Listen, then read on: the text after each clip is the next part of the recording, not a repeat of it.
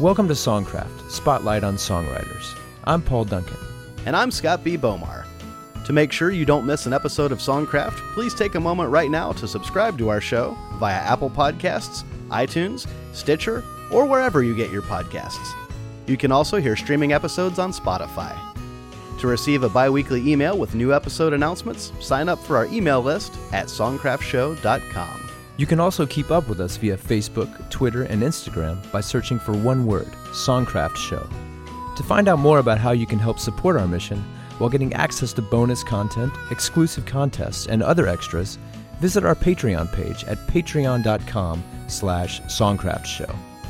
You're listening to Rodney Crowell's It Ain't Over Yet, the Americana Music Association's Song of the Year and a 2017 Grammy nominee for Best American Roots Song. Crowell, a Nashville Songwriters Hall of Fame inductee, will join us later to chat about a remarkable career that has yielded classic songs such as Till I Gain Control Again, I Ain't Living Long Like This, Ashes by Now, After All This Time, and Shame on the Moon. Part 1. So, Scott, I've actually been listening to a number of podcasts lately. Really? Yeah, just kind of checking out the competition out there, as it were.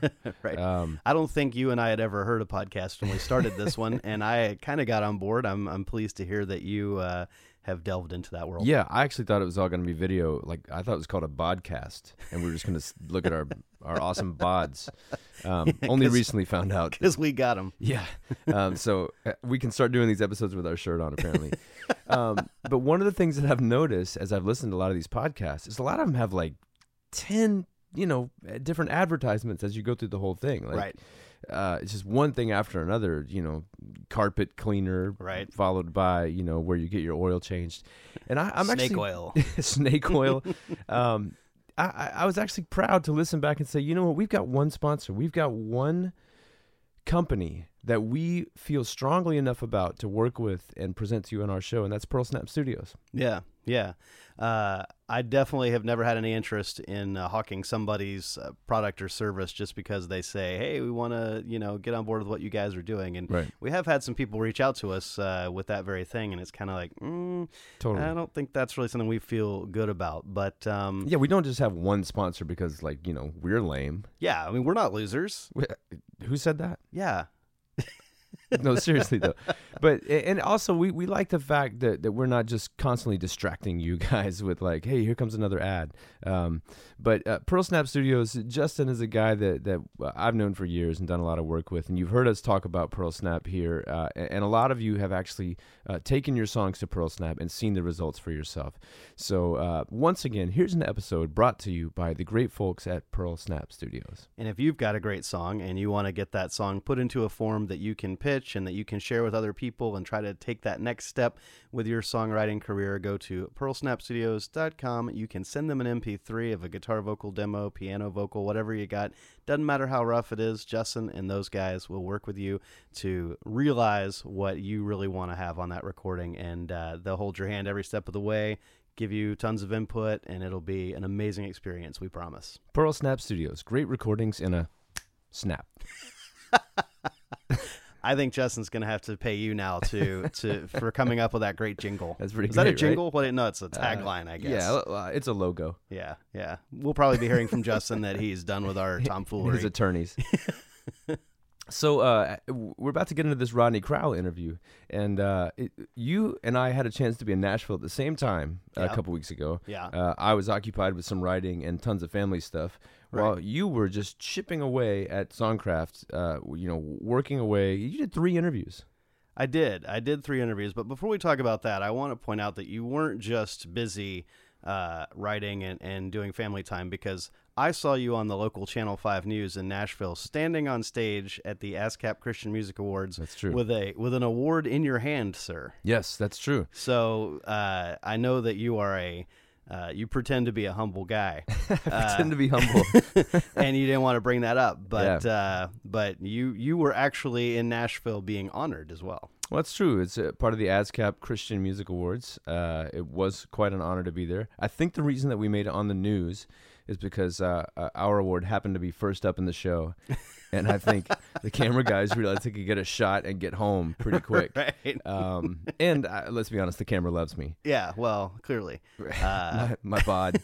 Yeah, I think it's the shine off the head. Yeah. I think that It's good that TV. they like, So congratulations Well, to you. thank you. Thank you for pointing that out. For your ASCAP award. That's very cool.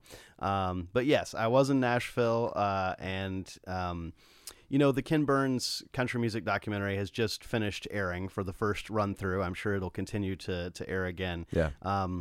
Amazing. But yeah, really, really well done. As a country music historian of sorts, I have a few little nitpicky things that I might say about it, but I'm not going to say it because you know what? It's way easier to criticize something than it is to make something. And that was an ambitious, well-made documentary. And I'm already seeing, a lot of people who haven't particularly been interested in historical country music start chattering about it, and friends of mine just coming up being like, hey, have you seen this? It's really great. So we decided while there's this moment that people are interested in Ken Burns and country music, we will crassly capitalize on that. Of course. And so I sat down with three of the people who appear on screen in the Ken Burns documentary. Rodney Crowell, who we're going to be talking with today, hearing from, on that interview.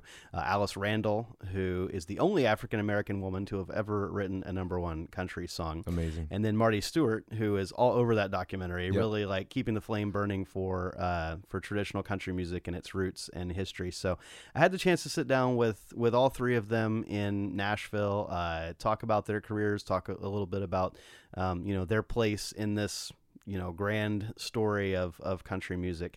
And man, I'm reminded again this morning why it's so important to sit down with these people who have made contributions to the music we love, because we both kind of got some sad news yesterday that folks are not always gonna be around. You can't take for granted that somebody's gonna be there tomorrow. Right. And so a guy that you spent much more time with than I did, but a songwriter named Busby, who just had a lot of success both in the pop world and in the country world. But even more than that, was just a great guy. I had a chance to get to know him kind of in my early years out here in LA about 20 years ago, before he had done a whole lot. And it was a group of guys that kind of got together to all trying to do music stuff, and we got together to encourage one another and inspire one another. And he always kind of stayed that presence for me. Every time I ran into him or had a chance to cross paths, he was always encouraging me and inspiring me. And I think anyone who knew him certainly looked at his work and just couldn't help but be inspired by it. So great loss for the music and songwriting community today. And, my heart goes out to his family, his wife and children.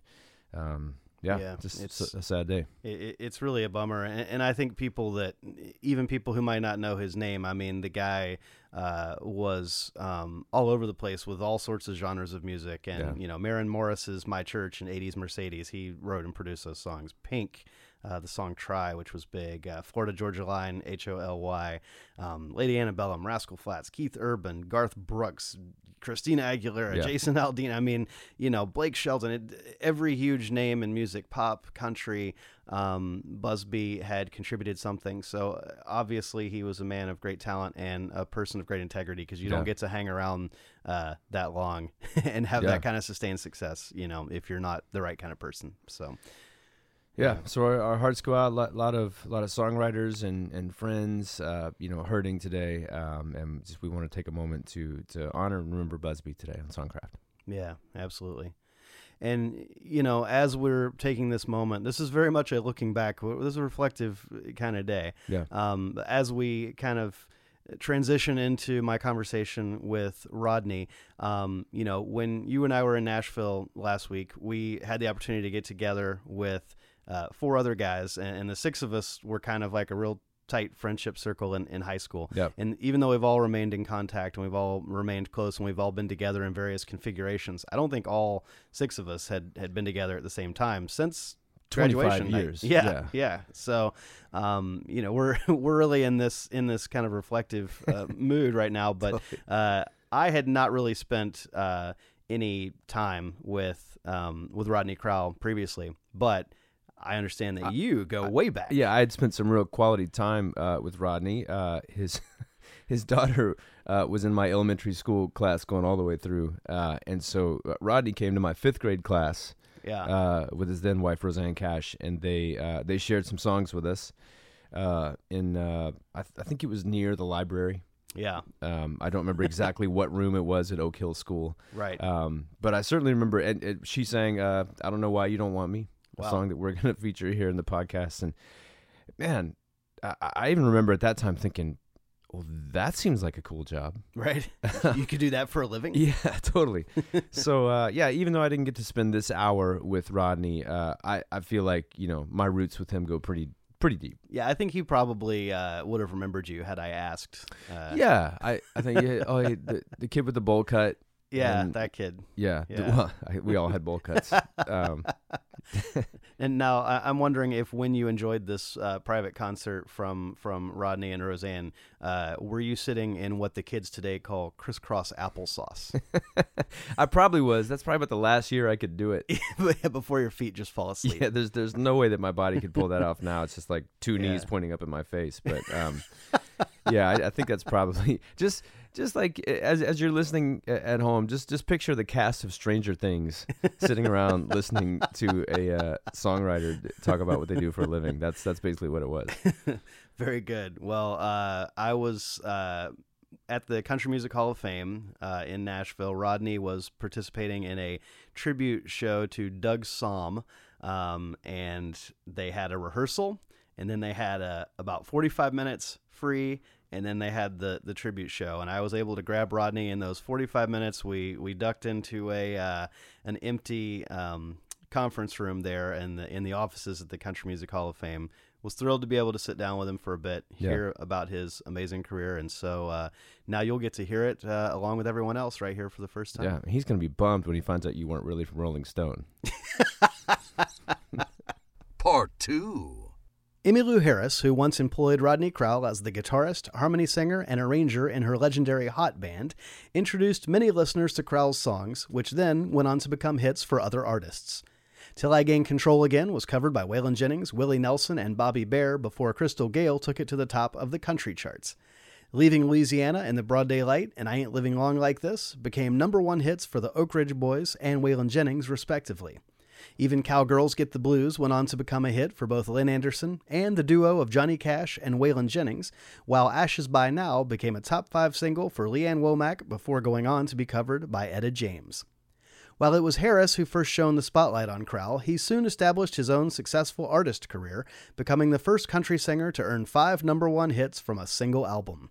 His biggest self-penned singles as an artist include It's Such a Small World, She's Crazy for Leaving, Many a Long and Lonesome Highway, If Looks Could Kill, Lovin' All Night, What Kind of Love, I Couldn't Leave You If I Tried, which was nominated for a Best Country Song Grammy, and After All This Time, which was nominated for both CMA and ACM Song of the Year and won a Grammy for Best Country Song.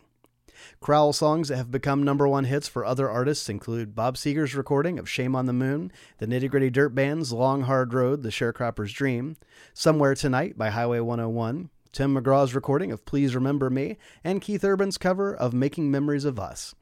Additional highlights of his catalog include Vince Gill's top 10 recording of Oklahoma Borderline, Stars on the Water, which has been recorded by Jimmy Buffett and George Strait, Voila, An American Dream, which has been recorded by Guy Clark and the Nitty Gritty Dirt Band, and Song for the Life, which was recorded by Johnny Cash, Waylon Jennings, Kathy Mattea, and Alison Krauss before becoming a top 10 hit for Alan Jackson. As a producer, Crowell was behind a string of hits for then-wife Roseanne Cash, including 7-Year Ache, Ain't No Money, which he wrote, and I Don't Know Why You Don't Want Me, which he and Roseanne co-wrote and which earned him his first of 16 Grammy nominations.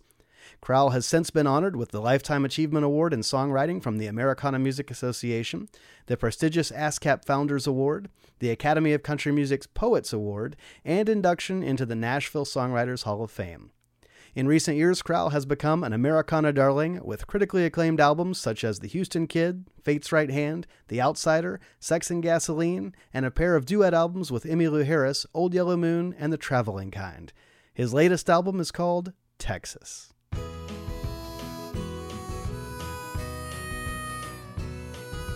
Rodney, welcome to Songcraft. Thank you. Your latest album is called Texas, and I think when a lot of people think of Texas music, they might think honky tonk, they might think Western swing, but there's all kinds of stuff. There's rock influences, there's blues influences. Sure It's a real, the record is a real amalgam of different Texas music. Being a guy who grew up in Texas, talk a little bit about some of those influences that shaped you growing up and the ways that those are reflected on that new album. Yeah, well, I was born and grew up in East Houston, the 3rd Ward, and then we moved out to a bedroom community called Jacinto City, which was working class through and through. And music, well, first and foremost, it was Hank Williams. It was like working class, East Side, honky-tonk culture.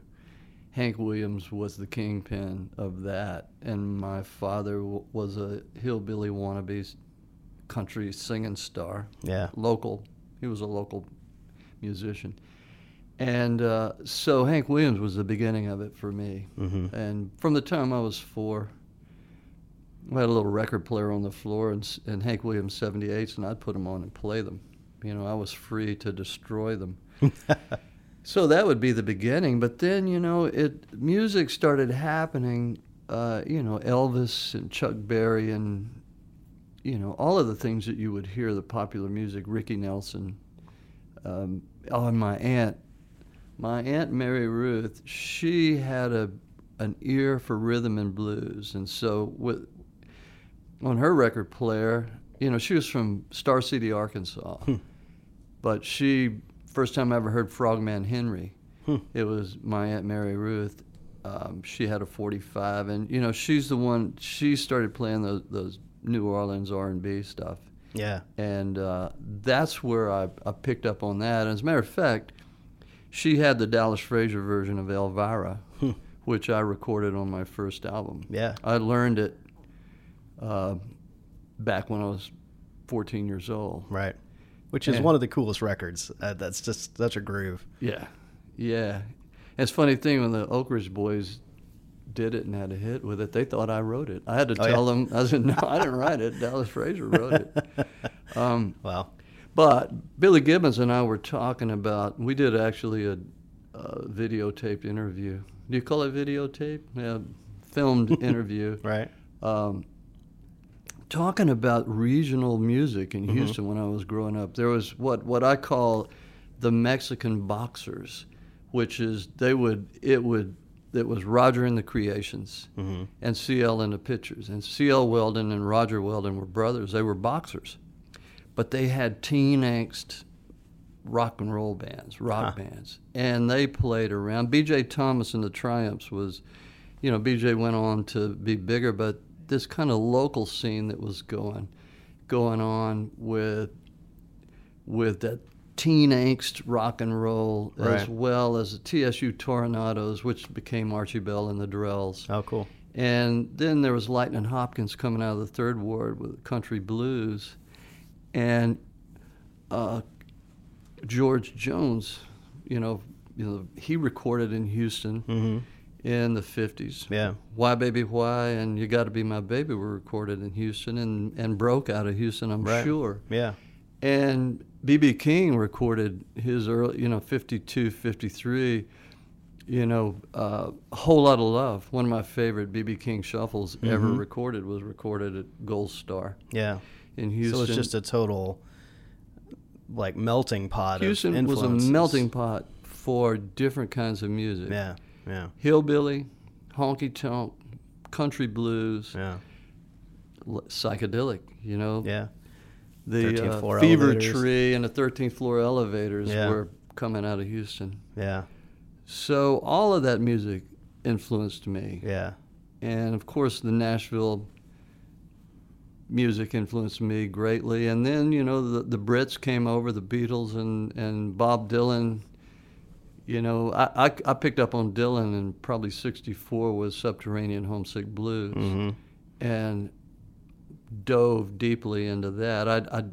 The folk part of it I didn't pick up on until after I knew about that. Yeah. I wasn't so big on folk music, mainly because my dad knew so many Appalachian Dead Baby songs and those kind of, May I Sleep in Your Barn Tonight, Mister, and Put My Little Shoes Away. Roy Acuff.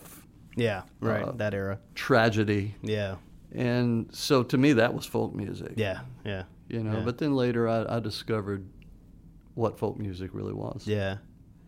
Well, the earliest recording of a Rodney Crowell song that I could find is You Can't Keep Me Here in Tennessee, which Jerry Reed recorded on his 1973 album, Lord, Mr. Ford. 'Cause you fall like a tree when you cut down, and you've been too long hacking away at me. Well, it's a long, long road I'm taking back to Texas, 'cause you can't keep me here in Tennessee. How did you go from a music-loving kid in Texas to getting your songs cut in Nashville? Came to Nashville, lived in my car out at the lake, came into town 4 nights a week. Well, I was in town every night of the week, but 4 nights of the week at least I could play at Bishop's Pub and pass the hat, make about $7 a night.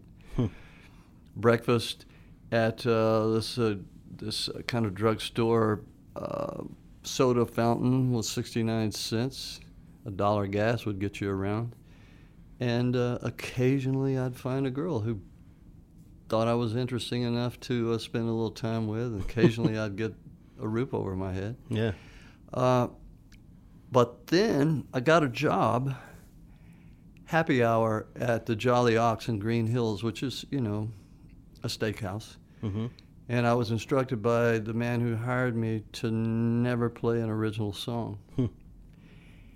But it turned out I thought I had a girlfriend, and then I found out one day that Townes Van Zandt was making my time, big time.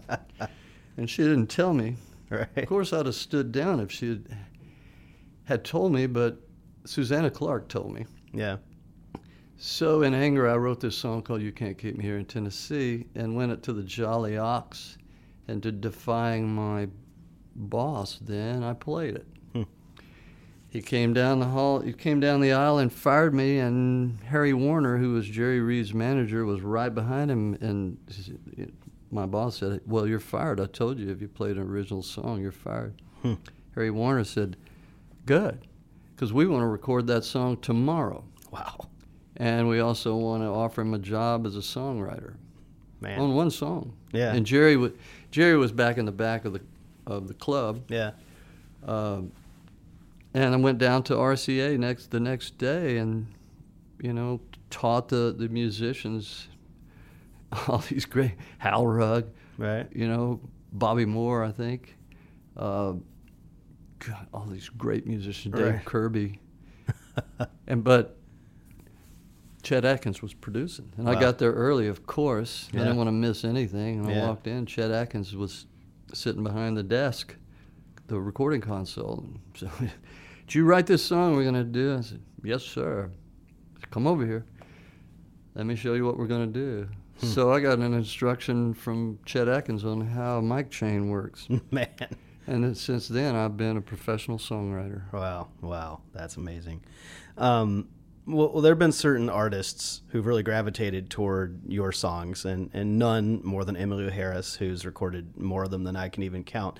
I think the first was Bluebird Wine, which opened up her career-launching Pieces of the Sky record from 1975. All right, I just hit my stride right off the bat.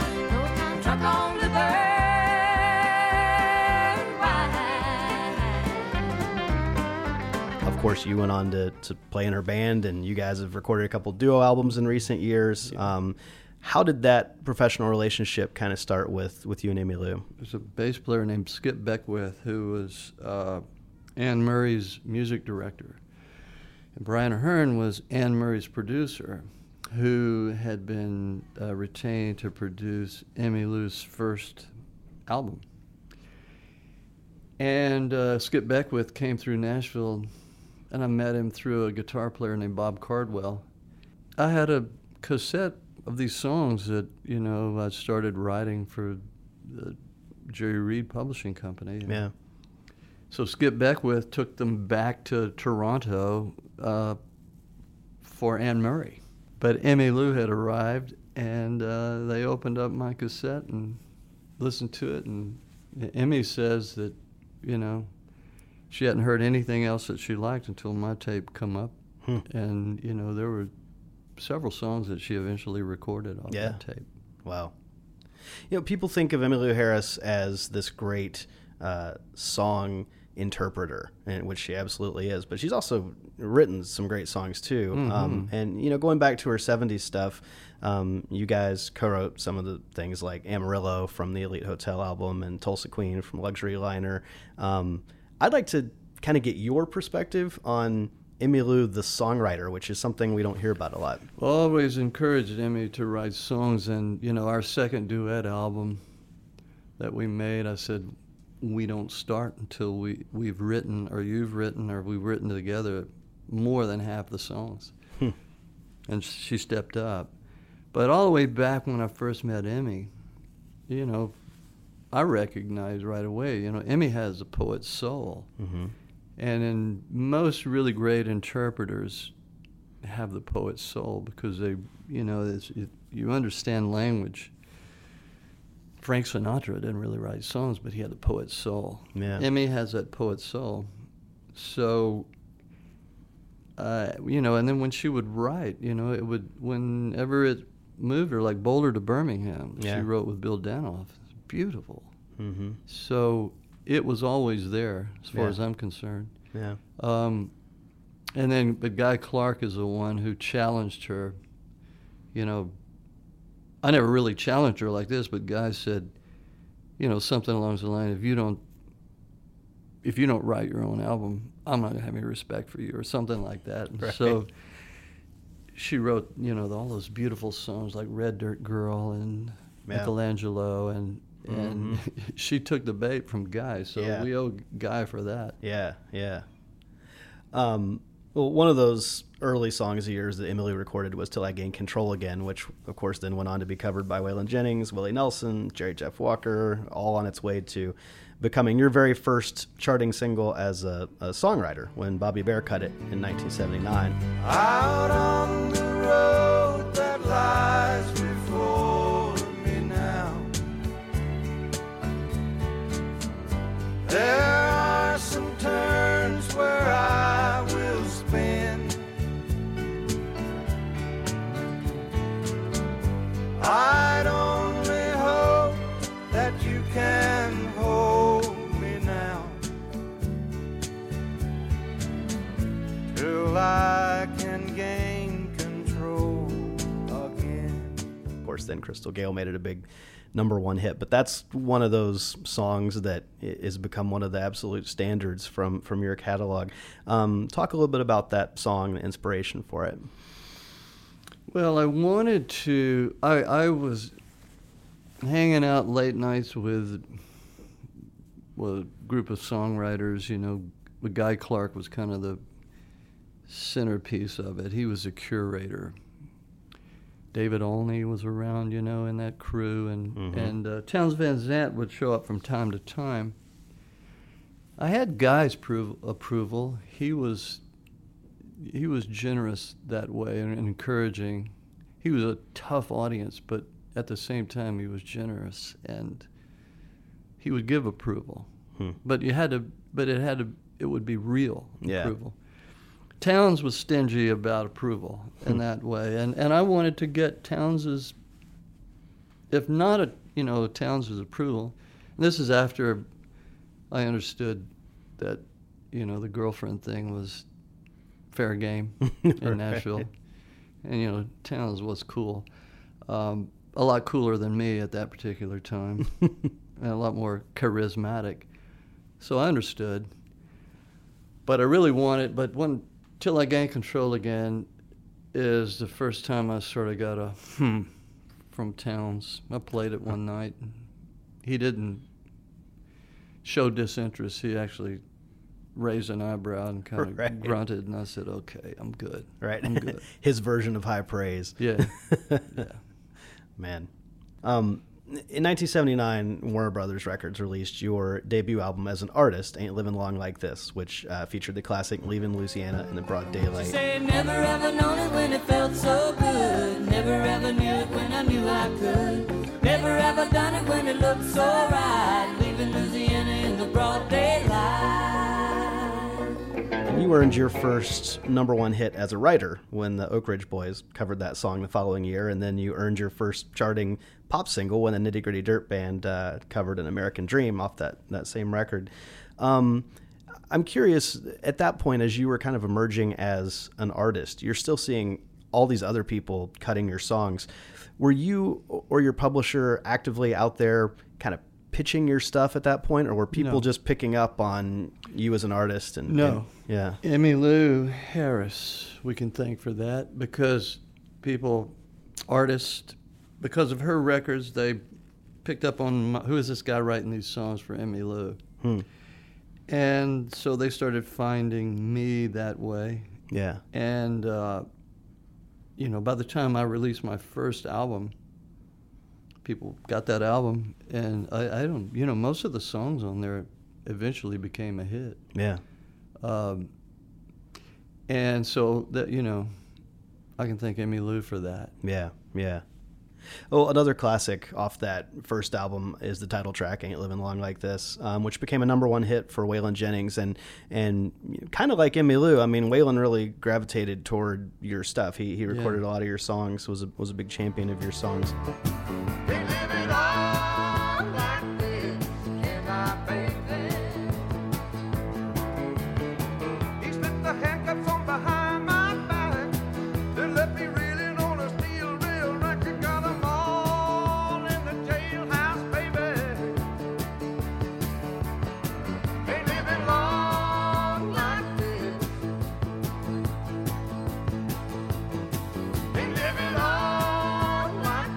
I was working with a kind of a Texas boogie feel in my living room when I lived in Hermosa Beach, California.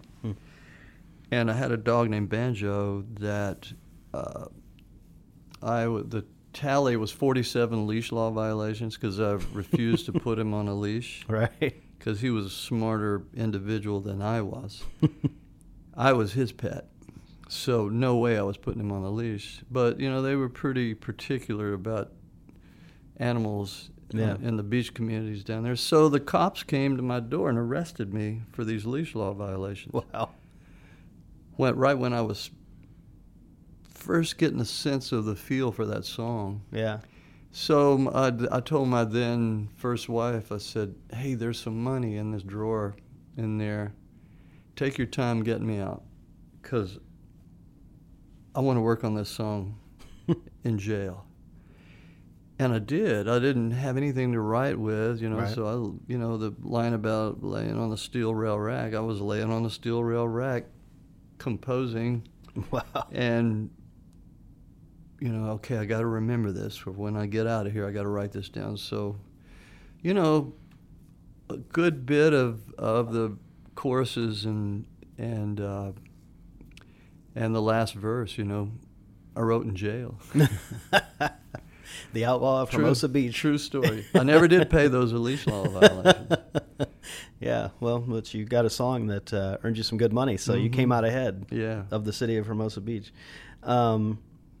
Well, I want to ask you about Ashes by Now from your second album, What Will the Neighbors Think, from 1980. And that one was actually a top 40 pop hit for you as an artist. And, of course, a lot of country fans know it from Leanne Womack's top 5 version as well. Baby, I can't go through this again. I don't need to go down more than I've already been. Just like a wildfire, you're running all over town. As much as you burn me, baby, I should be ashes by now. That hook, as much as you burn me, I should be ashes by now, that doesn't appear until like after the 2-minute mark in that song. Yeah. And To me, that's such a great line, but it's made even greater by the restraint, that it takes so you get to that point. Well, that song has a lot of restraint because I have a kind of a non-solo turnaround. There's 2 verses. Yeah. Normally, you're going to get to the chorus after. You can go 2 verses and hit a chorus, but I have a little non-turnaround and another verse before we get to the chorus. Yeah. And much as you burn me, I should be ashes by now. Yeah, that's a cool line. But here's the thing.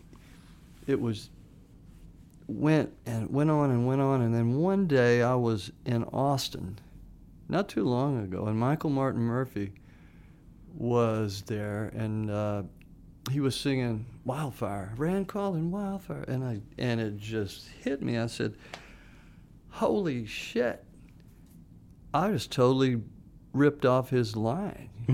Just like a wildfire. I mean, it's just the same blazing arc with that word. So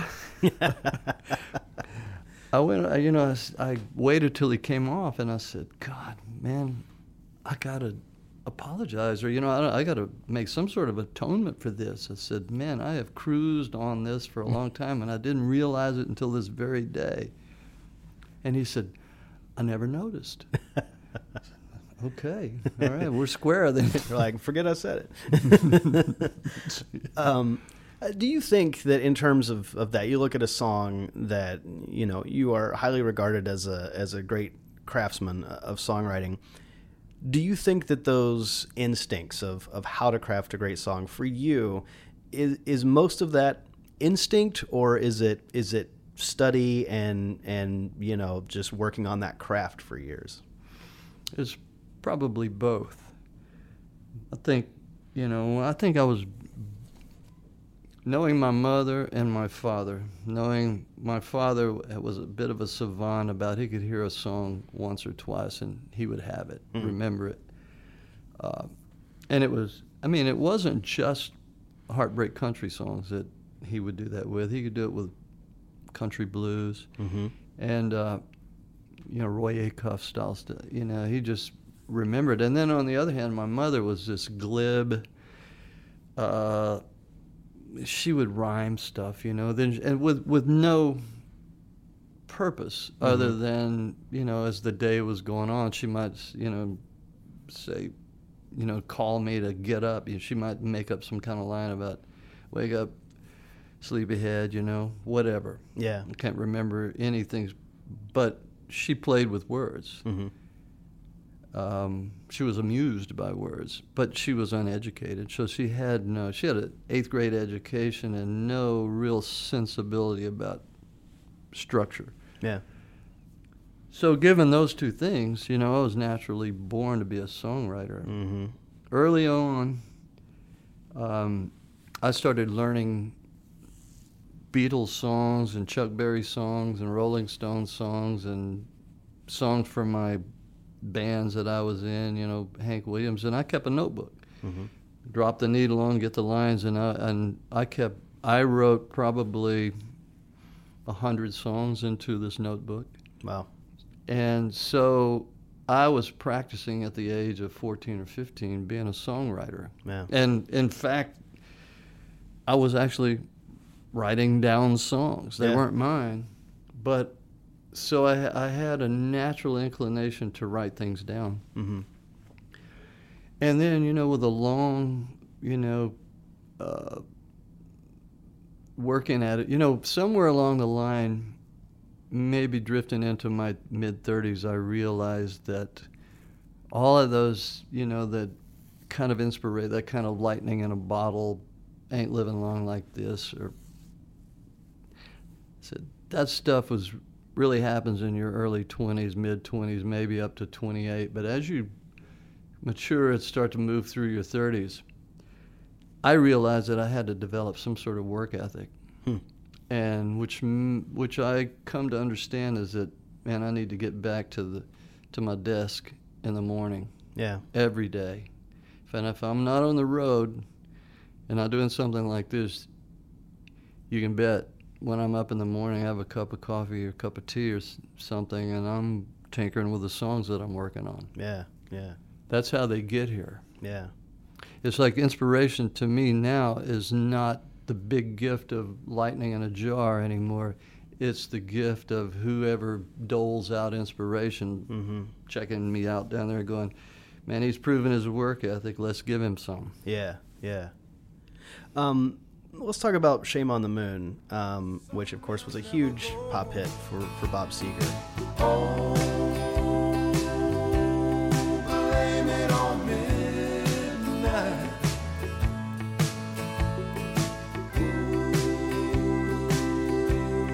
Shame on the moon. Last year, you put out an album called Acoustic Classics with a version of that song, Shame on the Moon Redux, with a little bit of reworking and, talking about... More than a little bit. talking about tinkering, I think people kind of think of, well, once a song's recorded, it's set in stone and you can't mess with No. it. But I think it's really cool that you revisited that. I'd like to hear a little bit about why I you rewrote decided it because to I do didn't like it. I let go of it prematurely. I was recording, and I had that really cool chorus. Oh, blame it on midnight, and go into that B flat from G, and I thought, well, that's really something. Yeah. And we were recording, and I said, guys, look, listen, I got this. And we did it in 1 or 2 takes. And I really hated the last verse. I could tolerate parts of first verse and second verse. I mean, Bob Seger made a big hit, and I said, what about that last verse? And he says, oh, it's great. I said, oh man, I can't get anybody to agree with me. But I tinkered with it and tried to rewrite that last verse. I stopped performing the song myself because Bob Seger's version was so, he owns that song as far as I'm concerned. Yeah. But when I was making Acoustic Classics, it dawned on me I'd spent 30 years trying to rewrite the last verse at least. And that's when I said, I need to rewrite the whole thing. Keep the chorus and rewrite it all. Yeah. So rather than sing it the way I did on my version or like Seger, I said, oh, yeah, I kind of want to Leonard Cohen this a little bit. So I spoke it. I did a recitation. And the language really works that way because that's sort of the way for my money, the verses are so much better. So it's more well written. And there's real writer's instinct cleaning that all up. Yeah. And it worked that way. But I tried to sing those new words the way Seger would sing it or the way I originally recorded it, and it does not work. It did not work. And it's like, and I really, on this tour, I wanted to do it. And I realized, well, I'm going to have to sing the old verses that I didn't like. Yeah. Now I like them. Yeah. And I like them now because the new ones satisfied my longing to have written that song better. And then that's interesting that it's probably certainly my most successful song in one period of time. Sure. Yeah. Wow. That's But, fascinating. I've been known to spend 20, 30 years writing a song. Yeah. Yeah. It's amazing. Well, you and Roseanne Cash were married throughout the 1980s, and you guys earned a Grammy nomination together for Country Song of the Year for co-writing I Don't Know Why You Don't Want Me. I don't know why it's the right place. I got the new face tonight. I don't know why you're in the right mood. I got the new shoes tonight. I don't know why I got the new dress. I couldn't hurt less tonight. Of course, #1 hit for Roseanne that you produced. Obviously, you guys had a personal relationship clearly as a married couple, but in terms of a songwriting relationship, kind of talk about that dynamic. We didn't write a lot I don't recall Roseanne and I ever sitting down to write a song together, things would happen, and I would help her finish something, or she would throw something my way. One of my favorite songs that Roseanne and I ever wrote together, and I've tried to get her to record it. I did it on Life is Messy, and I had this upstairs. I had this place where I wrote, kind of my own little. I don't like man cave. I don't like that word. My own little place with some recording, just some guitars and stuff. And one day I went up and sat down to the desk, and there was a piece of paper with "Go out and hear a band at some club downtown. Walk home in the rain and let it soak me down." She had a couple of verses, and she says she didn't leave it on the desk on purpose. But it was there, and it was her handwriting, and I saw it, and I just picked up the guitar and I started singing those, and then I wrote the rest of the song around those 2 pristine verses. And I don't, Roseanne, if you're listening, you really need to record this song. It's the best we ever did together. And we weren't working together at all on it. But it was there, and it was the beginning of, there was a lot of pain in that song, and there was a lot of pain for me in that song because, it hadn't become a reality yet. Consciousness, it hadn't risen up into, it may have risen into her consciousness, but not mine, was that our days were numbered. And so that song has it, the beginning of that heartache. And that's my favorite piece of work that we ever did together. Yeah, wow. In terms of writing. Sure. We made a couple of good records together. Yeah. Well, speaking of Roseanne, the two of you had a #1 hit with the duet "It's Such a Small World" off your 1988 album, Diamonds and Dirt. And that album was huge, set a record, 5 #1 country singles off of a single album, including "I Couldn't Leave You If I Tried," which was nominated for Best Country Song at the 1988 Grammy Awards, and "After All This Time," which won the Grammy for Best Country Song the following year at the Grammy Awards, also nominated for CMA and ACM Song of the Year. And after all this time,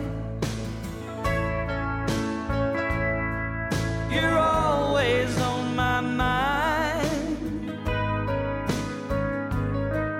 Hey, I could never let you go. A broken heart that heals so slow could never beat for someone new while you're alive and I am too. And after all this time, you're always on my mind. I still miss you. After all this time, with Emmylou, Emmylou and the Hot Band, we were teamed up with Willie Nelson and family touring for a couple of years, a lot. We were out on the road with Willie, and I was around Willie a lot, and I'd ride on his bus sometimes with the guys and stay up all night. And so there were trains, and we outrun. It's very Willie Nelson-ish. But I had like the first 2 verses for that song, and I had a melody, the melody that it is. But we folded tent in Southern California and moved to Nashville. And about 7 years later, I finally got around to unpacking this one box, and I found those 2 verses. And I remembered the melody. I remembered how it went. Wow. And that's why it became After All This Time. After all, it's like, it was just a necessity in a way. It's like, wow, after all this time, I remember this melody. Well, after all this time. And that's how that song came to be. Wow. That's simple. Yeah. Or Wow. that strange. Yeah. Amazing. You closed out the 1980s and moved into the 1990s with additional top 10 hits like Many a Long and Lonesome Road, If Looks Could Kill, and Lovin' All Night, which was later a hit for Patty Loveless as well. The song from that era that I want to ask you about, though, is What Kind of Love, which is credited to you and Will Jennings and Roy Orbison. Would love to hear how that came about. Will Jennings. Will thought Roy and I had some sort of similarities, and so he got us together, and we wrote one song. But then Roy passed away, and sadly, and Will called me sometime after it, and he said, man, I got to come by. So he come by, and he said, he had a little cassette with a piece of music, the beginning of that melody with Roy singing, what kind of love makes you go out? And I don't know what they said after that, but it was, the beginning of the song was there, and it was, coming from beyond the grave. No.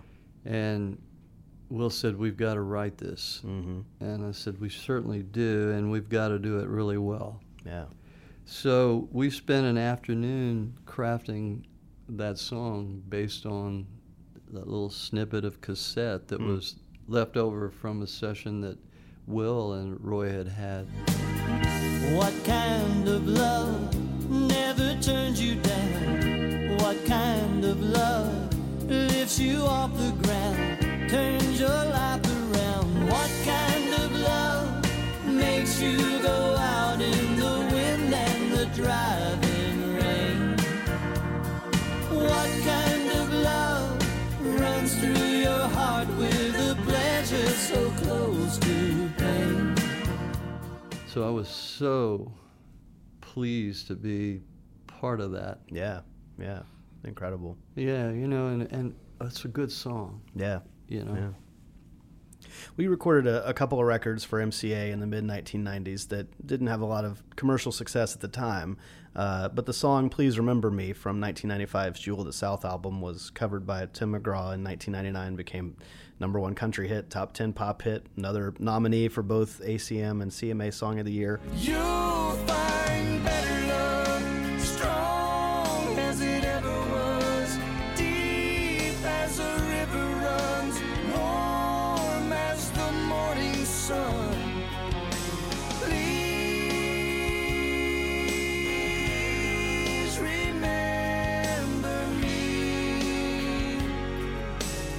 As someone who has found a lot of success as an artist, but also has had a lot of artists cover your songs, is it difficult for you to kind of let those songs go and see what other artists do with them, or are you just kind of able to release those and be like, man, I love to hear different people interpret? Yeah, I can release them. Yeah. Early on, a few times I spoke out about something I didn't particularly like, and I'd embarrassed myself, and I said, hang on a minute. If I want to do a particular version of one of my songs, then I should do it.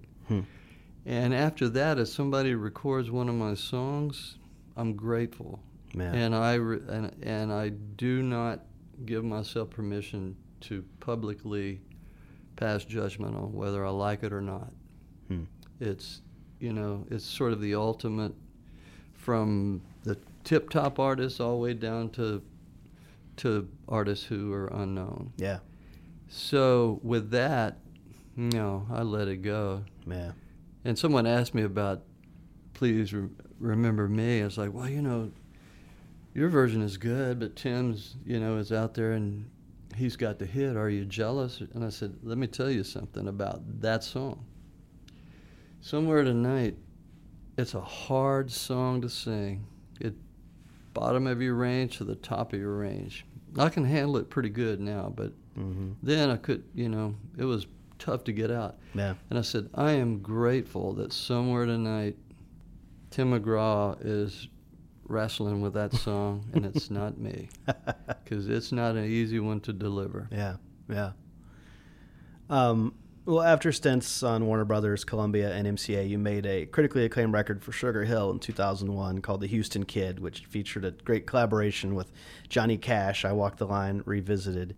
Did switching to an indie label have an impact on your freedom in terms of how you made records, or was there any difference in terms of being with a major versus an indie? No, it was, I made that shift myself before.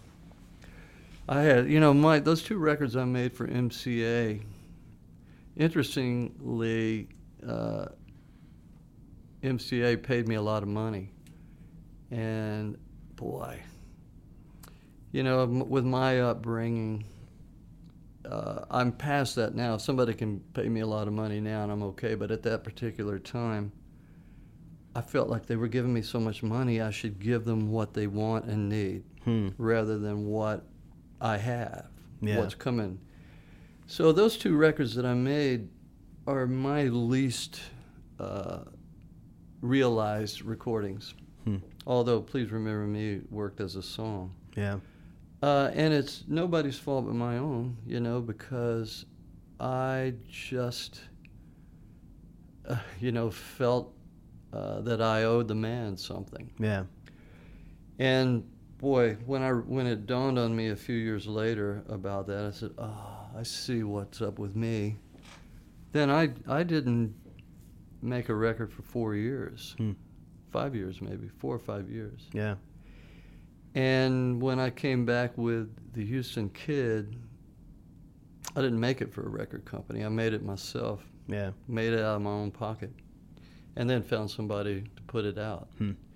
And I did that for the next 3 records that I made. Yeah. I said, nope, I'm going to fund these records myself and so I'm making these records for me. Yeah. And I kind of feel like my recording career started with the Houston Kid.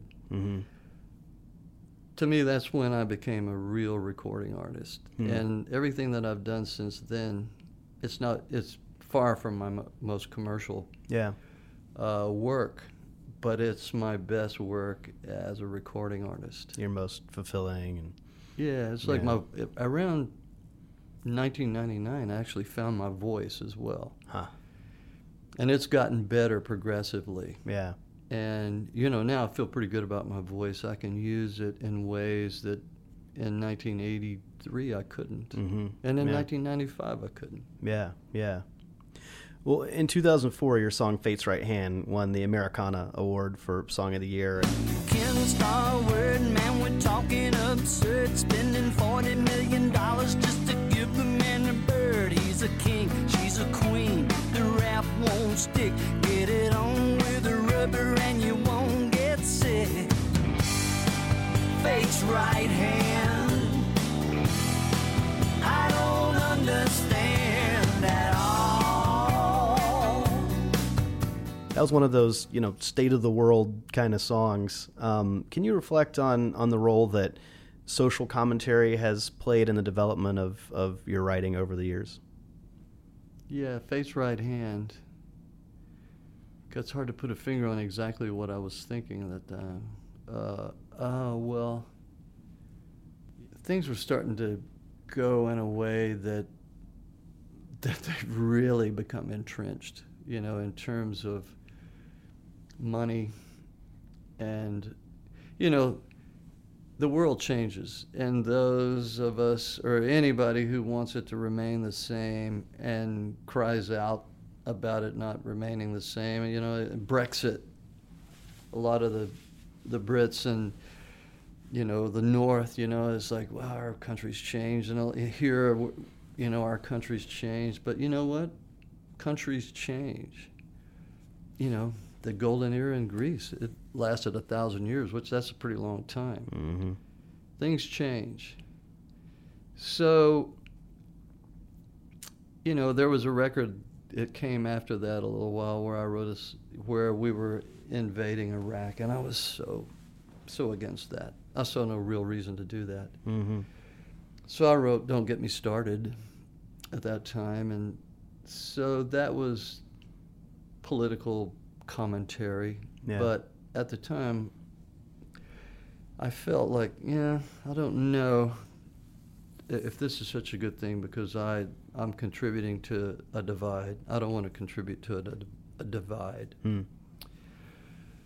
But now I'm working on some stuff that I'm happy to contribute what I believe, what I think, what I feel. I can't claim to know, but I think and feel. You know, so I would be more inclined to speak my mind in song now than maybe I was in 2005. One of your more recent classics is It Ain't Over Yet, which was nominated for a Best American Roots Song Grammy, won the Americana Song of the Year. And I understand that song was kind of partially inspired by your relationship with Guy Clark. It ain't over yet. What you wanna bet? One more cigarette. Ain't gonna send you to the grave. It ain't over yet. I seen your new girlfriend. Thinks you're the living it. Great big old sparkle in her eye. It ain't over yet.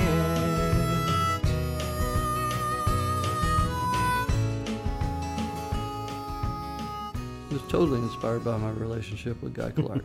Yeah. And my relationship with Susanna Clark. Yeah. Yeah. They were both my friends as a couple and individually. Yeah. And, you know, for my money, It Ain't Over Yet's one of the best songs I've ever written. For my money, Yeah. you know. Yeah. It's hard for me to find anything wrong with that song. Yeah. I know that Guy was a close friend and Susanna as well. But just briefly, and we'll kind of end it here, talk about how your relationship with Guy impacted who you are as a songwriter. Guy is the very best self-editor I've ever known as a songwriter. I learned a lot about self-editing from Guy, and then I had the pleasant experience of writing a book and working with a really great literary editor. So editing is so important to writing, and that's the reason I spent 35 years on Shame on the Moon, because it's just a matter of editing. Yeah. I didn't do a good job of editing the first time. So that's the main thing I learned from Guy. That, and Guy was a great song actor. He could write words and he could imbue them with meaning, with a certain tone or a way of tossing a phrase away. He was an actor. So I really paid close attention. And, you know, I think Guy certainly influenced me that way. Sometimes I'm really successful at sort of acting with words and getting them across. Mm-hmm. Maybe you don't sing it, you just speak it at the right moment. Yeah. And it makes the word more evocative. Yeah. Yeah. Well, Rodney, this has been great. Thank you so much. Thank you. My pleasure. Thanks for listening.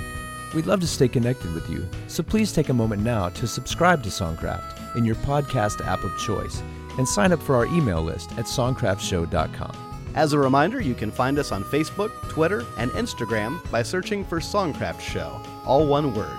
And don't forget to check out our Patreon page at patreon.com/songcraftshow to find out how you can help support us. That's patreon.com/songcraftshow. Thanks, as always, for listening and for your support.